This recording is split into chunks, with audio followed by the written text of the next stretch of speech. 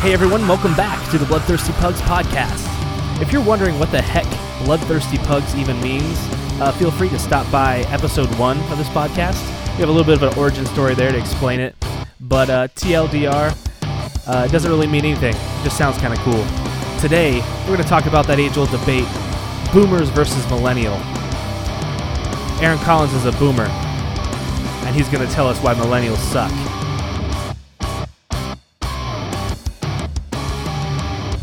Hey, so guys, I'm officially broke. I've got 2 cashier's checks with the guy's name's Ken, so it's specifically Ken's 16.2. Like, you're not broke. Not mine. Shut up. No, it's as of now. No, you're not.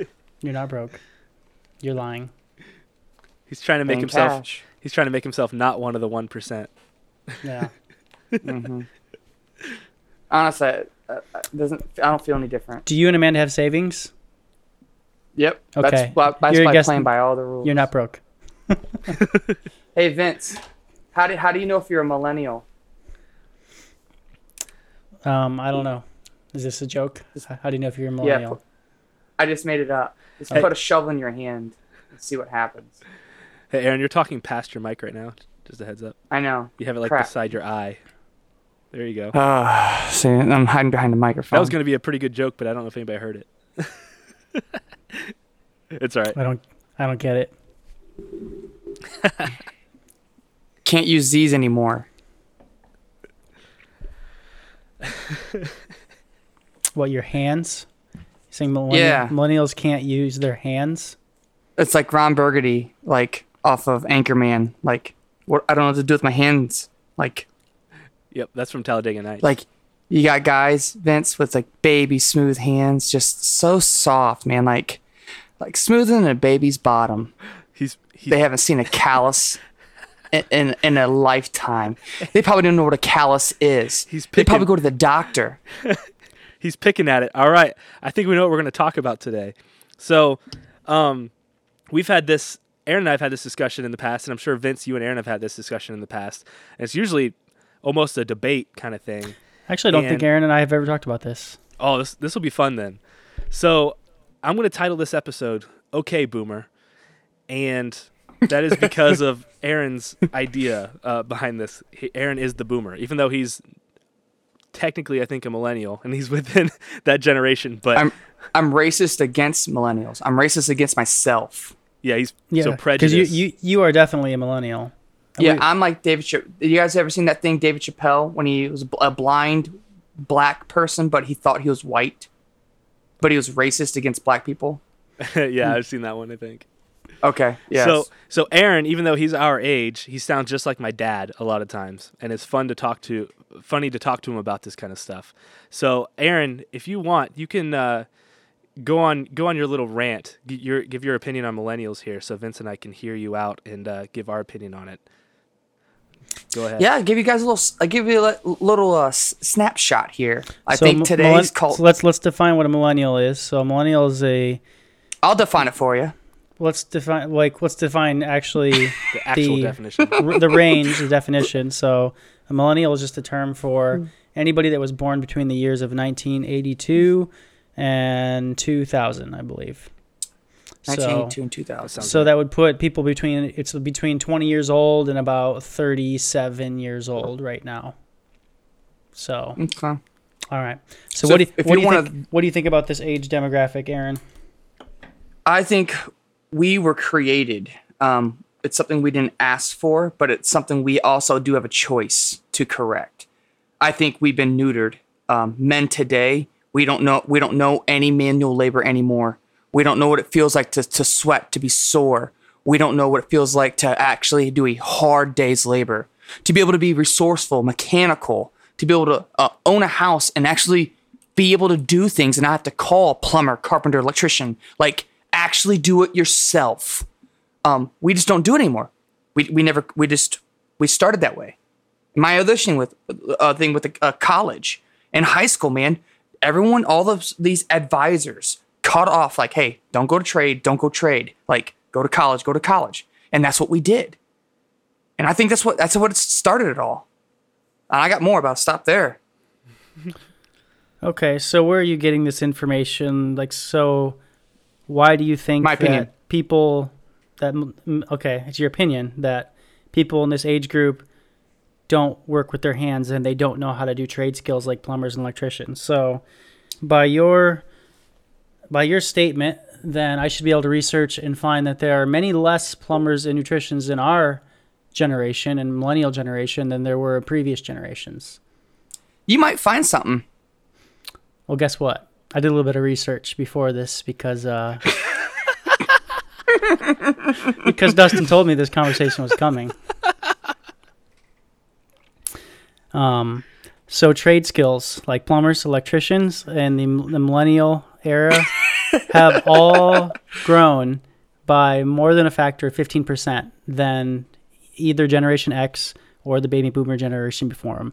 So there's actually more millennial plumbers, more millennial electricians, more millennial carpenters.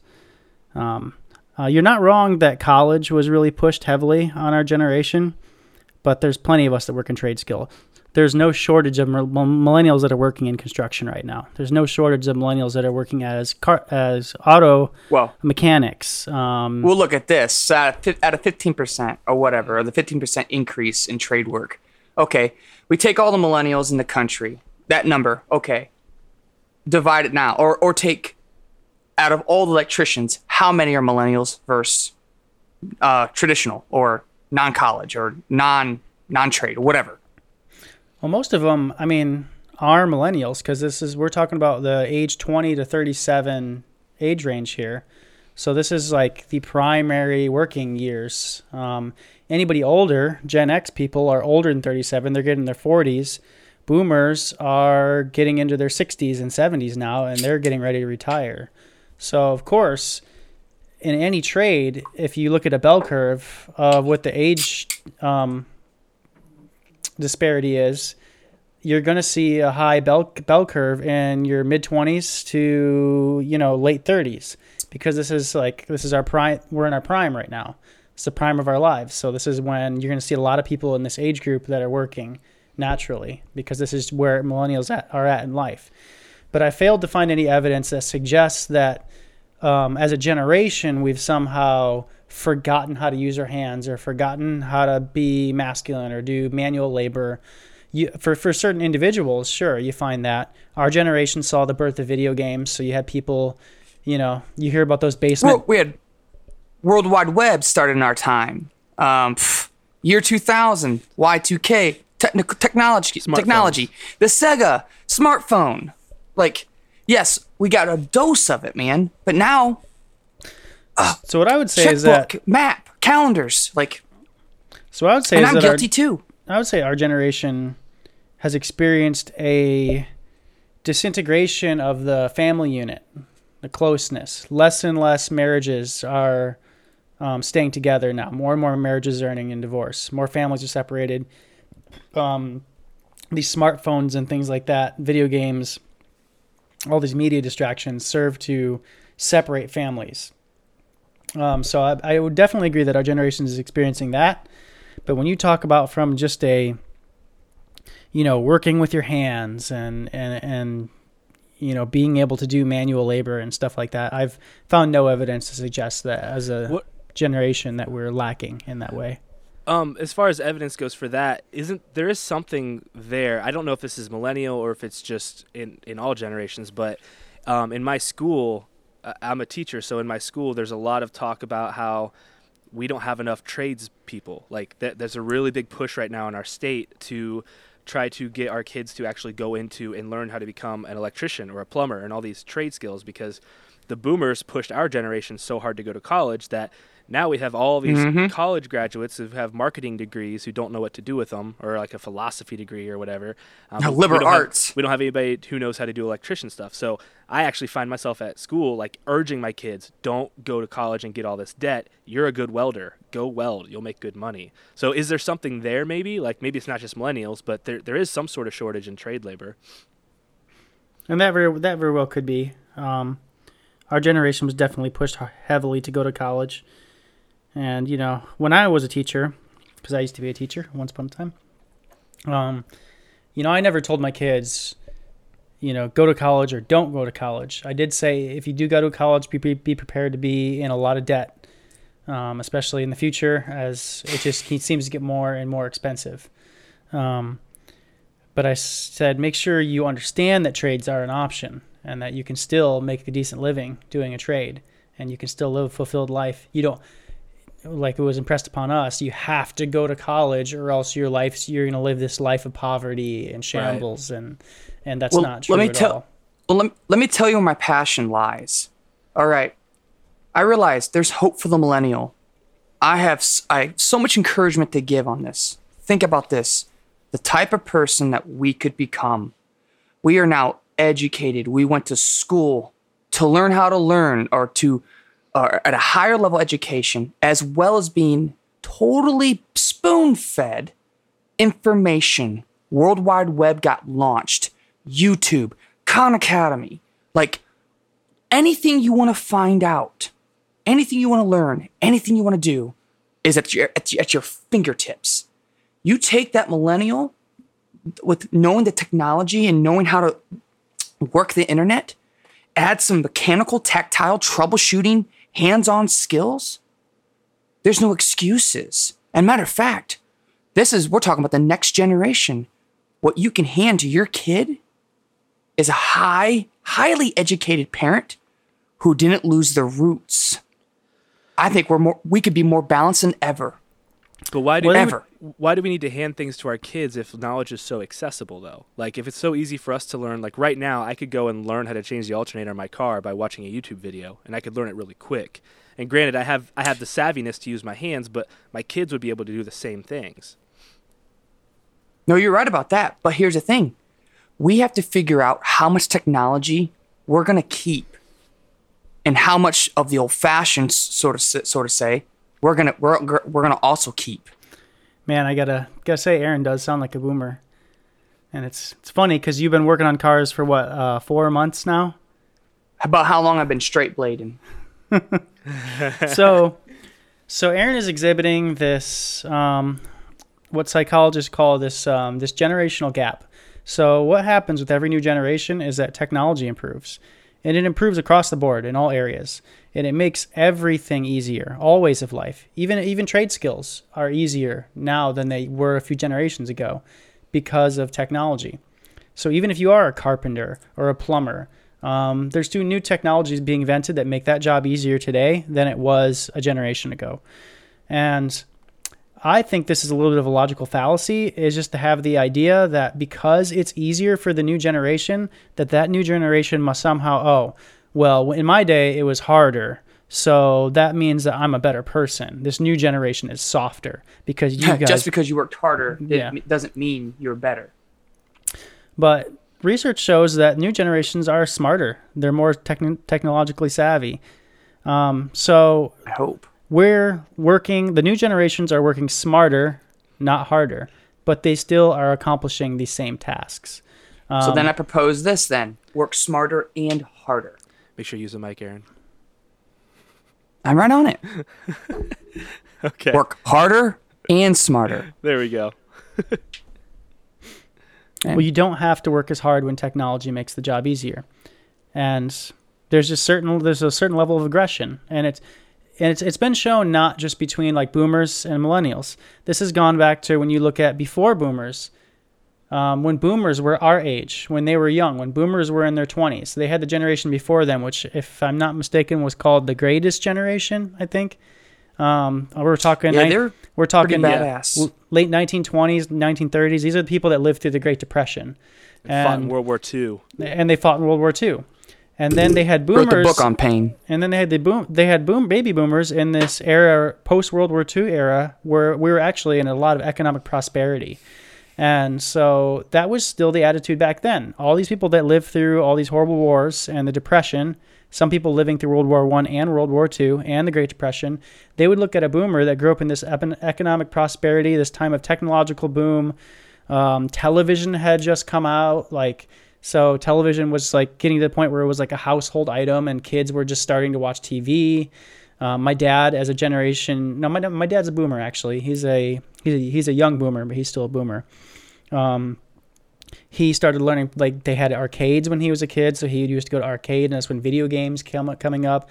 So the generation before my dad, my grandparents' generation, my great-grandparents' generation, they looked at boomers and was like, look at these lazy kids. They're sitting around. They're watching TV. It's melting their brains. Like those hippies in Woodstock. Yep. Look how soft. Look how soft they are. These, and then they go and fight in wars like, there's a Cold War and there's Desert Storm, which were, they weren't quite as nearly as horrible as the World Wars. So like even. But Vince, don't you think something was missed there? Don't you think, like, so you got these hardcore World War II vets, civilians, man. Maybe something got missed when it got passed down to their kids. Maybe they said, don't have this life. This sucks. So they don't have that life. And that gets handed down. And that gets handed down. And that gets handed down. This is called progress. And I think it's wrong. I mean, it's happened. It happens every generation. It'll happen to our generation. We're going to get older. And then, Gen Z is the younger generation below us. And there's going to be more generations. We're going to look at younger generations below us. And I'm going to actively try not to do this, not exhibit this, always being angry at the younger generation because technology makes it easier. And always assuming, their generation is worse. Because when I was a kid, the internet wasn't around yet, and I didn't have cell phones yet, and my life was harder. So I'm going to try to not hate on the younger generations, but a lot of us millennials will hate on the younger generations because their lives have become even easier. And I think it's just this thing that happens. You know what? I think, Dustin, let me know what you think about this. Mm-hmm. Let's talk on the terms of resourcefulness. All right. Kid doesn't go to college or whatever. Kid's growing up. Little Johnny's 1. He's now 18. He now kick him out of the house. Is he prepared? Is he resourceful for all aspects of life? Or is he not? I think it depends what path he's on. I mean, if you've got a kid who doesn't have any skills, he's not really heading in any direction, then yeah, he needs to be resourceful. Like if you don't have a kid who's like really good with technology, really good with computers or something like that, then it's kind of clear, okay, maybe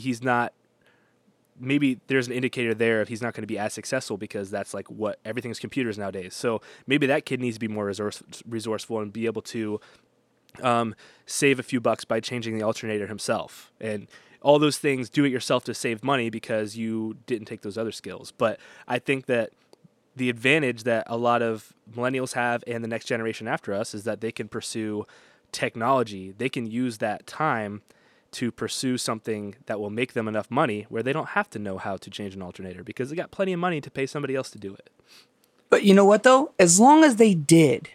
Now, eventually, I'm not going to be doing all back-breaking work, right? I'm eventually on an upward continuum, upward journey.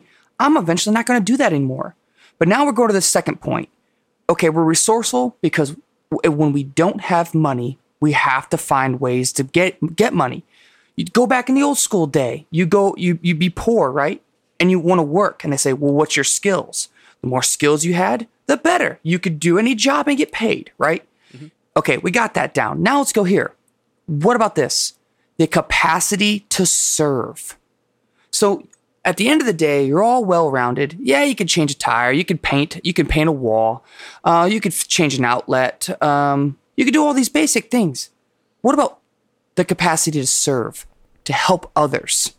If you can only do just one thing, you only have a capacity for one thing. Now, I'm not saying everyone can do just only one thing, but you get the idea. So I want to go back to your point about being prepared for life. So as a teacher, I took a very interesting class on the history of education in America.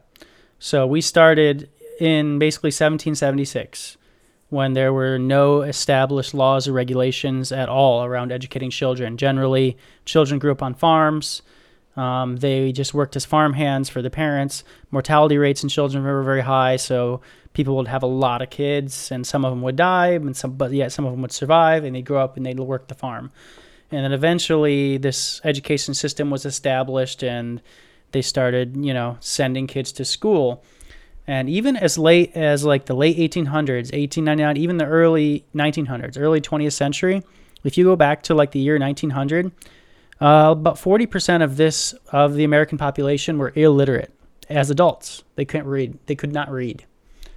And now, I mean, we're pretty much up to 100% literacy rate as adults in America, with the exception of maybe a few homeless families or something like that have totally missed out on the school system. But as far as education and preparing people for an adult life, I mean, every generation has done better.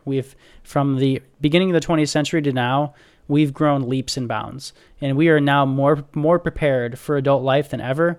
Children now grow up with more marketable skills now than ever any generation of the past. I mean, that's just research proven fact. Yeah, I mean, jobs got created. Technology advanced, created jobs, created a demand, created a need. Destroyed some people jobs responded. too. Destroyed, like the coal mines, which Trump promised to bring back. I won't get political, but. All I know is this, Vince, Dustin. What I see around me is pretty convincing. Yes, it's all based on my perception, what I see. I've done no research, but I know this. You see something long enough, it starts to trend. You're like, And luckily, the good thing about me being a narcissist, this is one of the good things about it. It shows me what I am going to do with myself and my son. Well, I think I have some questions to ask you, Aaron, because it'll help. It sounds like, I think some clarifying questions. It sounds like you think that to be well-rounded and prepared for life, you need to be able to change an outlet. You need to be able to change a tire, all those types of things. Is that true? Yes, and I'll explain. In my opinion, if you can do those basic things, I'm sure there's a study on this. You could save yourself thousands just by doing those basic things. Maybe anything past that, you know what? You might have to pay a professional that they went to school for it, they went to trade, sure. But there's this basic level of entry for life, which, you know what, is, I don't know what it is. That's up for debate, where I think you need to have it. Mm-hmm. I think I agree with that. But I think that those things that they should be able to do are very minimal. Like, I don't think changing an outlet is something that I would expect anybody to know how to do. That's an advanced skill, in my opinion. I mean, changing a tire, yeah, because you're going to get stuck on the side of the road if you're driving a car. But if we think about the future, self-driving cars are in the future and all of that type of stuff. So knowing how to change a tire might be a useless skill in the future, or might be something that comes in handy every once in a weird time. So what I would say, another question I would ask Aaron is, if there's a millennial right now, say there's a 20-year-old kid right now, and he's got 2 hours of free time every night, would you rather him spend that 2 hours learning how to change outlets or work on cars and those sort of things, or use that 2 hours to learn programming? Now we're getting on the point of time and money and time. So I work a Monday through Friday job. I went to school for that job, and that job gives me income. What is my time worth? When I'm at home, I'm not making money because I'm not at work. So what do I want to do with my home life? What do I want to do with my home time? So for example, I'll dedicate it to changing that outlet, fixing the door, working on the car. But that's time away from family. Now, how much time is that going to take me? I'm not a professional, right? I'm just diving into this. Right. Professional could probably do it in 2 hours. It's going to take me 4. I could go back to my job right now and work X amount of hours, and it's something I could do effortlessly, as that mechanic could do it effortlessly for my car. And I could pay that man or woman, and they'd fix my car. And we'd call it a done deal. But as I've discussed with you before, Aaron, like these skills, you've just recently got into really working on cars. You haven't been doing it very long. Just cars, yeah. Other things yeah. But it's a skill that you decided that you wanted to do, and you're pursuing it for your own enjoyment. I mean, it brings you joy to be able to do this. And the idea that you're somebody that can fix your own problems, like can fix your own car, that can fix your own house, that in you, just because of who you are as a person and your personality, that gives you a sense of validation. Where if you, where in you, you feel a sense of value and you feel a sense of worth if you can fix your own car, and you feel a sense of higher value if you can change your outlet or fix things in your house. And that's, one of the things where your sense of value comes from, and that's perfectly valid for you, but it might not be that case for everybody. No, if you don't have a servant's heart, because my opinion is, yes, there's a great reward in validating by doing something yourself, because there's a certain level of self-sufficiency you create and sometimes you need. And I'm not gonna lie, my childhood experience has really echoed into my current life, because my dad did so much. Man, I walk in his shadow, and I could have learned so much. So there's a little bit of regret that I have with that I'm gonna be making up for currently right now. Yeah, but I have that too with my mom. Actually, she was just your mom was very handy, superhuman in terms of what she could do. We all have that in common. My dad was the same way. But I would also add, I mean, Aaron, you said that you feel that way because you have a servant's heart. So like people who don't have a servant's heart might not find value in that. And I would argue that somebody could spend all their time learning how to do programming, design websites, create video games, and never help a damn person. No, they could help anybody. Like if I knew how to create awesome websites, I could have built AC Sound's website, which I actually did a couple times. I could have done Jackson Recordings website. I could have done Be Somebody Media's website. All my friends around me. In fact, my cousin, she's a lawyer, and I did her website for her for free, and I helped her out because she was just getting started. So that was a skill that, me knowing how to change an alternator has not come up in my life, other than I don't know how to do that myself. You know what, though? That I would say that is a very high level of servitude. Not anyone can do that. Like if I was delegating, I need my yard fixed, I'd take somebody who doesn't have like 3 PhDs. No, I'd grab somebody who's very physically strong, mechanically handy, and put them to do that job. Like maybe right now for you, that's a very high-end level of servitude if we're going to grade it. Well, I'm a tech nerd, and I'm a PC nerd, and I've found in my life, I've been able to be of service, especially, I call myself the IT guy of my family, because anytime anybody in my family has a problem with their computer, a problem with their technology, they reach out to me. I'm also a good writer, so I've had friends where, they were at school and they were taking some advanced high medical degree that I knew nothing about, but I was still able to write their senior capstone paper because, I acted as an editor. Let's just say that. I didn't write the paper for them, but I acted as an editor. So I was able to go in and correct grammar and make sure the whole thing flowed really well. So I was able to use my technological and my nerdy smarts, if you will, but I was still able to be a servant in those cases. So the question I ask is, does it stop there? And that's where I'm at. Like I don't want to stop. I've had a handicap for a long time right now in my life, and now that I'm on all 8 cylinders, I'm playing a little catch up, and this is my own journey. Well, I don't think it starts or stops anywhere. It just depends on the person. We all have different gifts. We all have different skills, and if we use those skills to serve other people, well, then there you go. You have a servant's heart. If you only use those skills to serve yourself, then you don't. I mean, you could have a guy that knows how to work on cars and knows how to work on home improvement and everything, but he never lifts a finger to go and help anybody else. He only does that to improve his own house or his own car. And then Totally agree.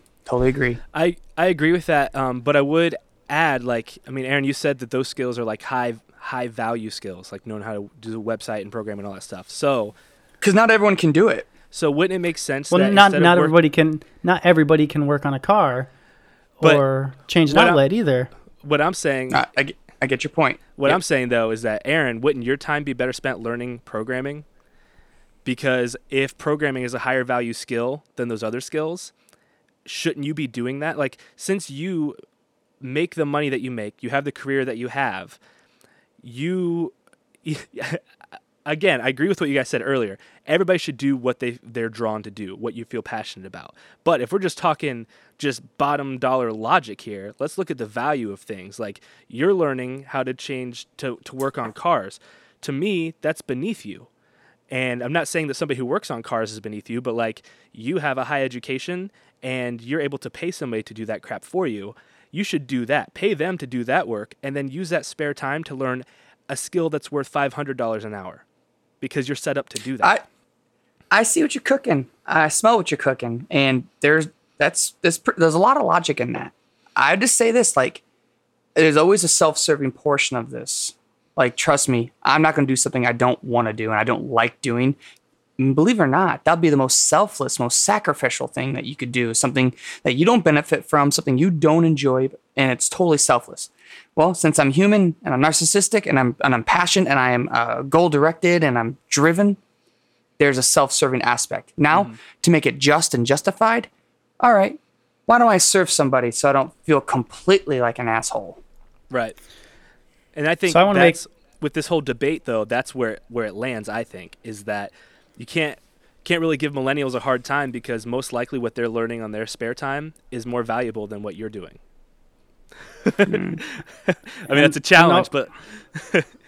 And I want to really just one more comment about something you said earlier, Aaron, and I think I've pretty much said all I have to say in this matter. But you mentioned earlier, I just got warmed up.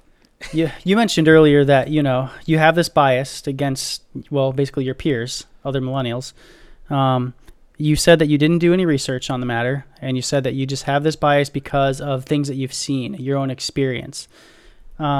This is where I think the importance of scientific thinking comes in and the importance of research does come in. I think reading research is very important, especially on things that you might be biased or prejudiced about.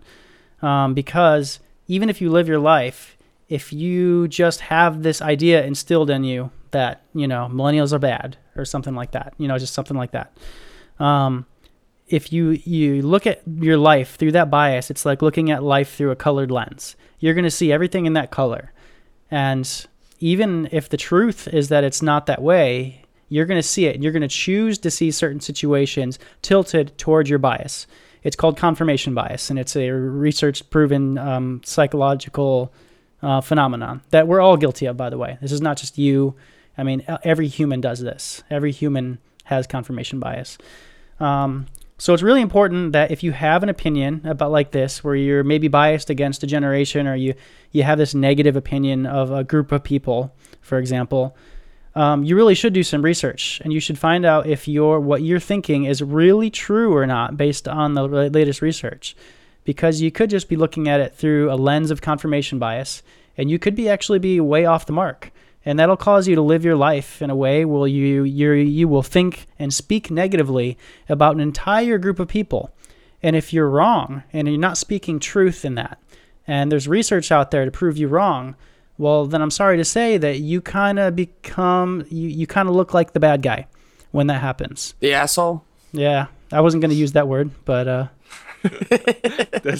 If you... Well, I'll tell you what. One thing is we never can stop pursuing truth or at least scientific research and pursuing the facts. You know what? I could even say I could pretty much tell you what it's already going to be, or at least a good chunk. It could be a pandemic. It could be on the uprising. I know this, though. What I'm saying is truth. Am I speaking in a totality way? I mean, all of millennials? No. But am I saying is there a good chunk, I mean a good chunk of those people, including myself, that exist? You bet your ass. Show me the research. Oh. Well, look around. But my point still is, look around. I can go with Aaron there. I can say, okay, yeah, if that's true, that's okay, because they're doing better things with their time. Like, I don't think, and it's funny I'm arguing this because I actually live opposite. Like, everything Aaron's saying, I'm learning all about small engines right now, so I'm kind of the opposite. But what I'm arguing here is, like, I think that millennials, I think that these younger generations have better things to do with their time than learn those things. Like, these are kids that are growing up knowing how to use a smartphone. I mean, my 5-year-old just went to his grandma today and said, "Hey, Grandma, your phone's running a little slow. It's because you had too many things open on your phone, so I went ahead and closed all of them, and now it's running faster." So, like, he's already figured out what RAM is, and he's 5 years old. So that's a kid that him learning how to do all of these things with his hands, that doesn't even make sense because the job he's going to work in hasn't even been invented yet. What would we have Elon Musk? Would he be on the factory line putting in parts? No. He's not useful there, or he can't be used the most there, right? Will I have my son basically, even though he's going to be a genius, or maybe whatever he wants to be, not go to college or not go to college and just be mechanical? Absolutely not. What I'm saying is that needs to be part of your roots. It's a foundational thing. So when you do get to the top, you've got a good foundation. I just had, ironically, right? Just gassed up at Sunoco. Got 93 nitro gas, and that's a whole different discussion. Guess who rolls up?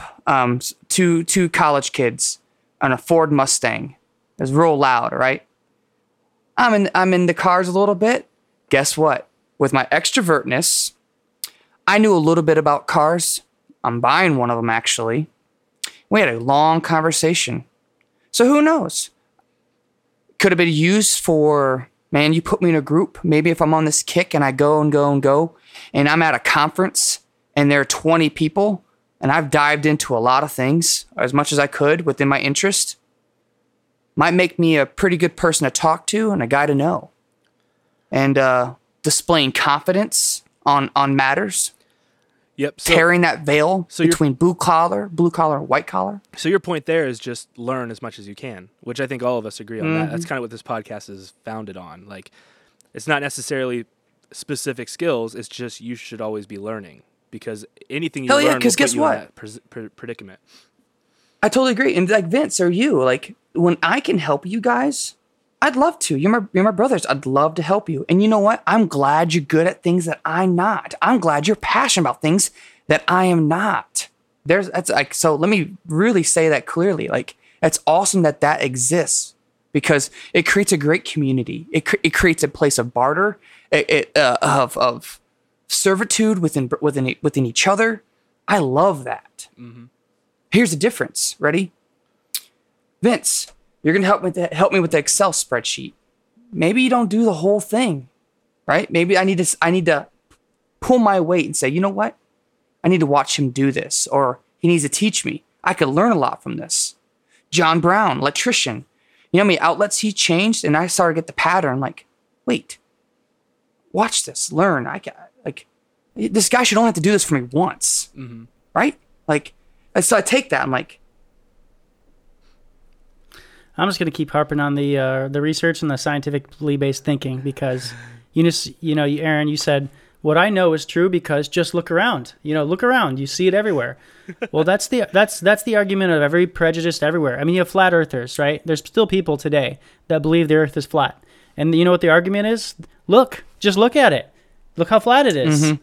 That's the argument. Yeah. You have people that are racist that say, fact. African Americans are responsible for the majority of the crime in this country. Look, it's just the facts. Just look at it. But look at Detroit. Look at this little small location. Look at this keyhole view. But if you don't dig into the research and you don't find out the actual root causes for why those facts exist, and you don't dig deeper into the deeper knowledge, then you're only informed by your own bias. And what you say is truth is just colored. It's not truth. It's just colored by your bias. So you can't say I'm proclaiming truth because this is just what I see. You have to look at actual facts, research. You have to dig deeper to find truth. Truth is not something that's readily apparent. In most cases, it's not. In fact, the more you dig into a subject, the harder it is to find truth. Science always honors more questions than answers. And the more deep into science you get, the kind of crazier it gets. I've done a lot of research into quantum physics, and man, that is a crazy world. I'm not going to get into that. But it's not a readily apparent thing. It's not something that seems like it should make sense, but yet it is true. So truth is not what we see. To find truth, you have to dig deeper. Mm-hmm. I wonder though, Aaron, I'm curious, you must have some experiences pretty regularly where you come in contact with some 20-year-old kid who doesn't know how to do something. Because is that what's informing your idea? It's influencing it, absolutely. So what if you had met older guys? What if you had met the 20-year-old version of yourself? I was pathetic. I think you were just young. I think the fact is here that 20-year-olds in general, they're not. Want to hear something more powerful? I was shown the mechanical. My dad. And I didn't want it. Yeah, you were immature. It's not like the fact that I didn't even have it. You were immature. You were still a child. I mean, and I don't think that's something to regret. Like, I mean, from what I'm figuring out, how people learn is like, I mean, I go to school every day and I try to teach these twerps this algebra 2 crap, and they don't take it seriously until the day before grades are due, because they realize, oh, I need to learn this now. I need to try. Like, once they're motivated to do it, they learn it. And I think Aaron, you were the same as me. We weren't motivated to learn it because we didn't have ownership of anything. We didn't have blah, blah, blah. And yes, it would be nice if we could break that cycle in our own kids. Like, if I could find a way to convince Odin that, like, this whole thing we're learning right now, like I'm teaching about composting right now, I don't think he's really grasping it, and I don't think he's going to internalize it, because who cares about nitrogen and carbon? But, I mean, he'll learn eventually when he does care. It's pretty easy to learn now. Absolutely, man. I just think they're going to need it. I have a theory, not a theory, but I'm going to do this for my son, for me and mine. For everything that you're going to own, you must be a good steward of it. And if you want a car and you want it that bad, and you want my help to get that car, you're going to go on my way of doing it. So, in my mind, and this is how I ran my business. This is how I ran AC Sound. Unless you can tell me, or I even did this in medicine. Unless you can tell me exactly what you're doing, how this machine works, how this device works, how to fix it, the problems that can go wrong, I'm not convinced that you are ready for what you're asking. So cars, brakes, calibers, engine, transmission, like maintenance, guitar etiquette, how to hold a guitar, how to clean your hands before you touch the guitar. All these basic things. There's going to be criteria. So are you suggesting that before you're going to allow your son to have a car, that he needs to be a certified licensed car mechanic? No, jackass. What are you, a fucking reporter? I just, I don't know. That seemed like the direction you were going there. It's like a newscaster off of a Trump. Just asking those dumbass. Although it seemed to me that that's where you were driving at. So no. I'm sorry if I misinterpret it. Could you please explain in a more concise manner?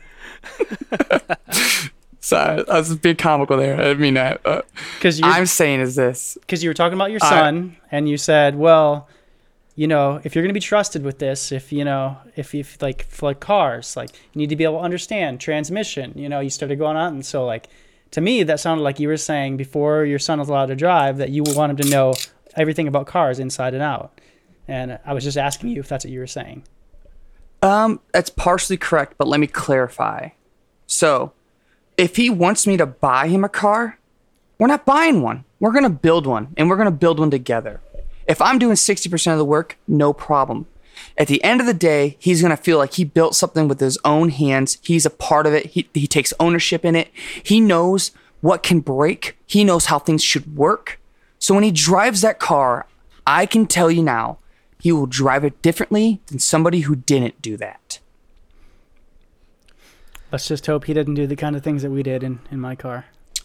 You know what? If my dad or your dad would talk about physics and how the Wright brothers tried to fly, and that didn't work out. Actually, the Wright brothers were the ones that pulled it off, but at least, well, there were a lot of people before them that fell to their deaths. So I think your goal could be accomplished simply by making your kid pay for his car, because I just bought a van for the first time ever, buying something like a big purchase like that, and I just paid it off, and I can tell you that I drive that thing and take care of it, and like I keep it in the garage. Like I treat it like a gem because I paid for it and I worked hard for it. And I think that if you got a kid who's working minimum wage someplace and they're saving up to buy a car, I don't think you have to worry about them peeling out and driving like an idiot.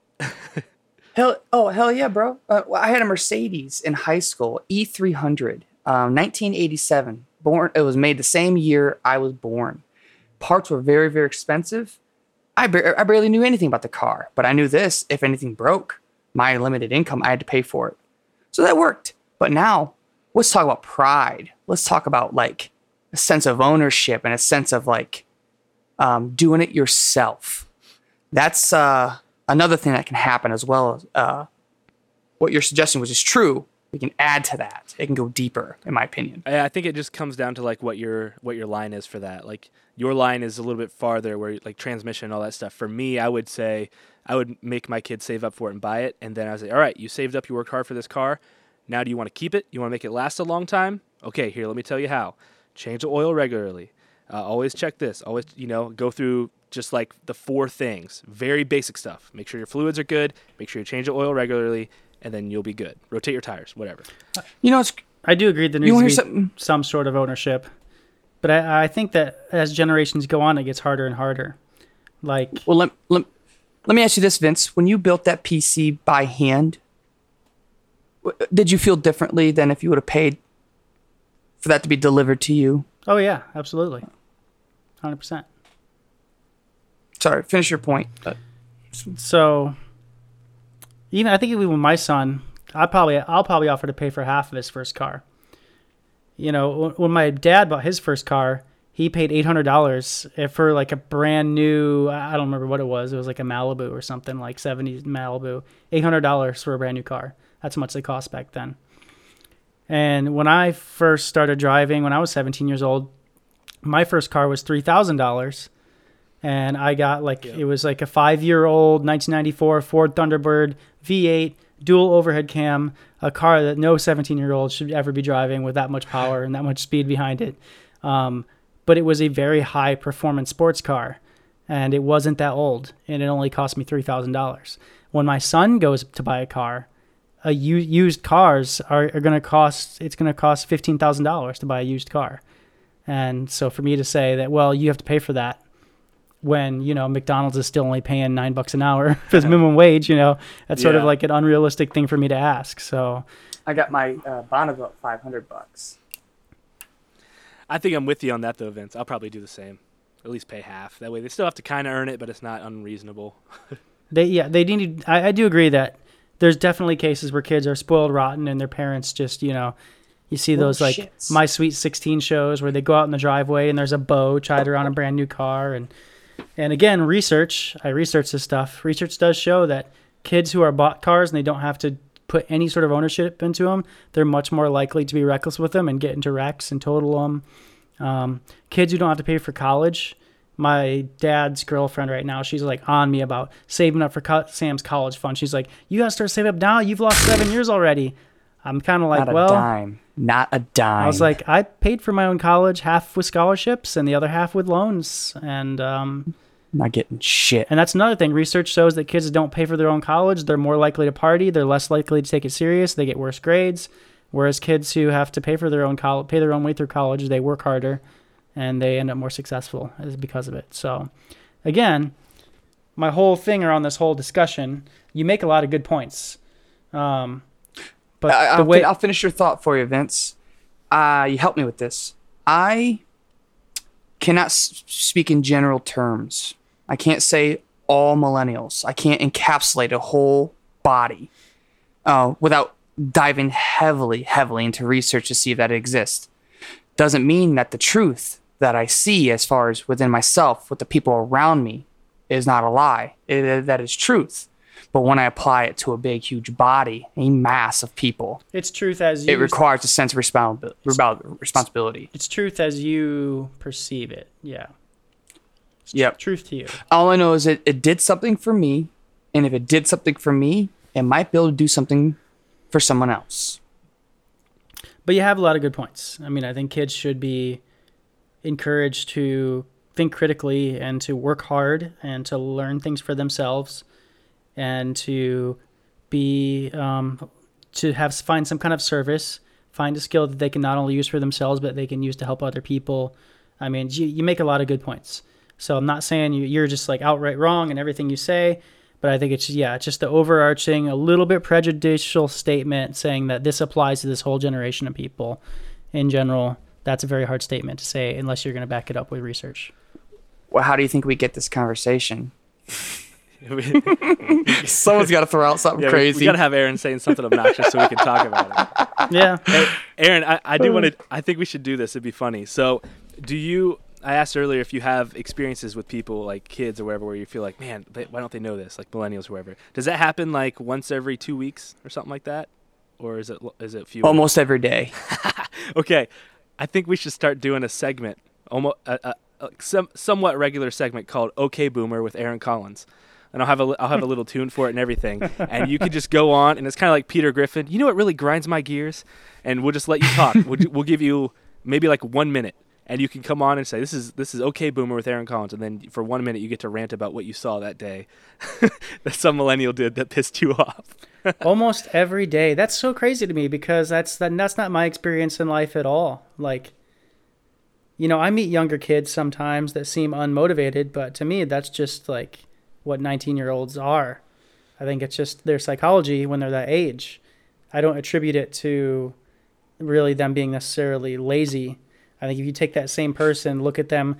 Well, now, are there some people that are lazy throughout their entire lives and they don't ever go on to achieve very much? Of course. I've met people like that, but certainly not on a daily basis, not even on a weekly basis. I very rarely meet people like that. So if you're meeting people like that every day, I'm wondering what kind of people are you running into and where are you finding these people? Because I don't. We're the white collar. Like, don't even, my profession's secret, right? We're the white collar. Like, I'm telling you. Oh, this is so funny. You guys are going to lose your shit over this. Hey, how'd your week go? Yeah, they replaced the water heater in my house. Now, don't stop there, gentlemen. You got to ask them one other question. Did you do it? Or did you pay someone to do it? And 9 times out of 10, they paid something. Oh, wait, you didn't do it, though. You didn't do it. It's like you paid someone to do it, which, you know what? Great. But don't take ownership over that. Like, no, you don't get credit for that. Sorry. I know my book's a little warped, but still. No, I agree. If somebody says that I did this, but it's actually they paid somebody else to do it, that's kind of a falsehood. So, but I would argue. I'm with you. I would argue, though, if someone said, I had to have the water heater replaced or whatever, I still think they're more manly if they were able to pay somebody to do it rather than do it themselves. Well, how about this, Dustin? They're definitely more financially secure if they can just, do that. Which I think is the ultimate goal. I think the goal is to be more financially secure, not to know how to change water heaters. Well, question for you, Dustin. All right, you just won the lottery. You've got money now. Current year to date, today, you got $5 million. Would you still do what you're gonna do? Would you still be out in that garage working on small engines, or would you totally say, nope, I don't want to do that?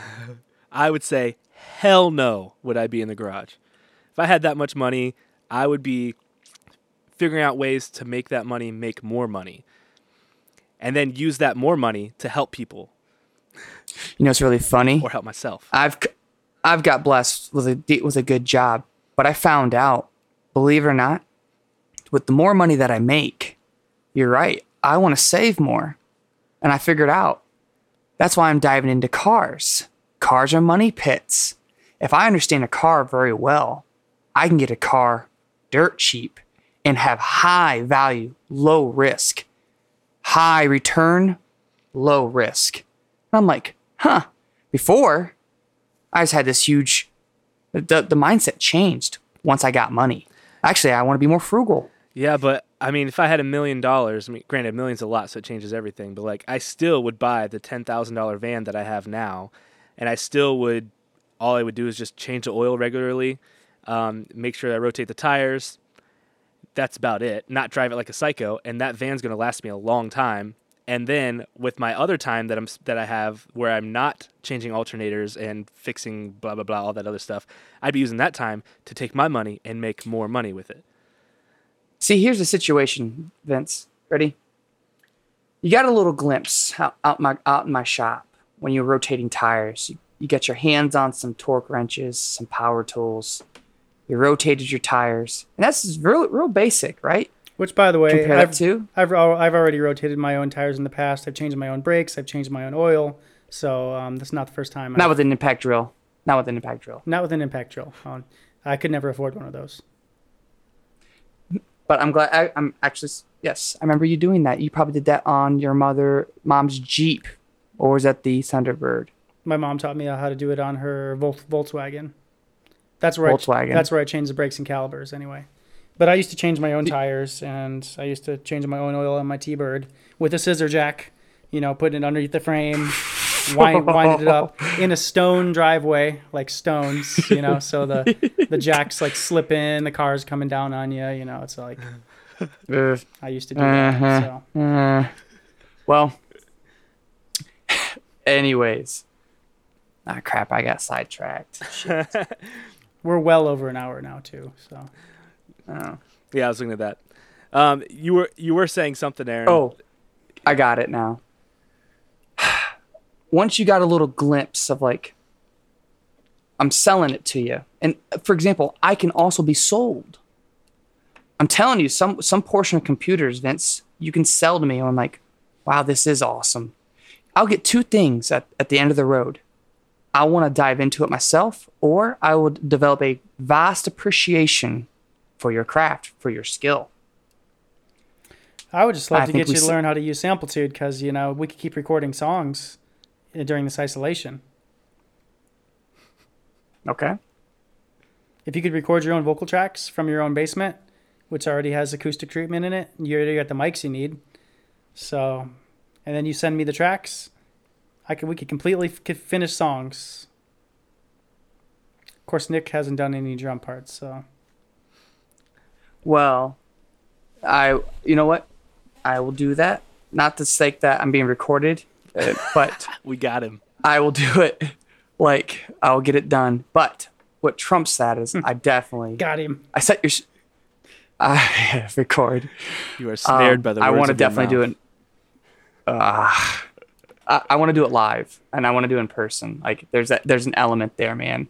If anything, scratch tracks, like to pitch ideas to. But that's a whole nother. All right, I think this was a good talk, and I think Aaron still. I don't think we changed Aaron's mind per se, but that's No, I still feel the same way. Not a damn thing has changed. I didn't expect to change. Except for the whole. I didn't expect to change his mind. Okay, well, like the whole global thing, yeah, okay, I'll diet down. I'll get to the state instead of the nation. So much. There you go. Yeah, I'm to the state now, so I'll have to do some research on the state. So it's just Ohio millennials, as if that doesn't sound even more ridiculous than the original statement. Those bastards. Okay. Even though he's best friends with two of them who know how to do like lots of stuff. I have a duty to myself first, then to others. All right. Well, hey, we'll wrap this up. This has been OK Boomer with Aaron Collins. There's going to be a lot more of these segments in the future.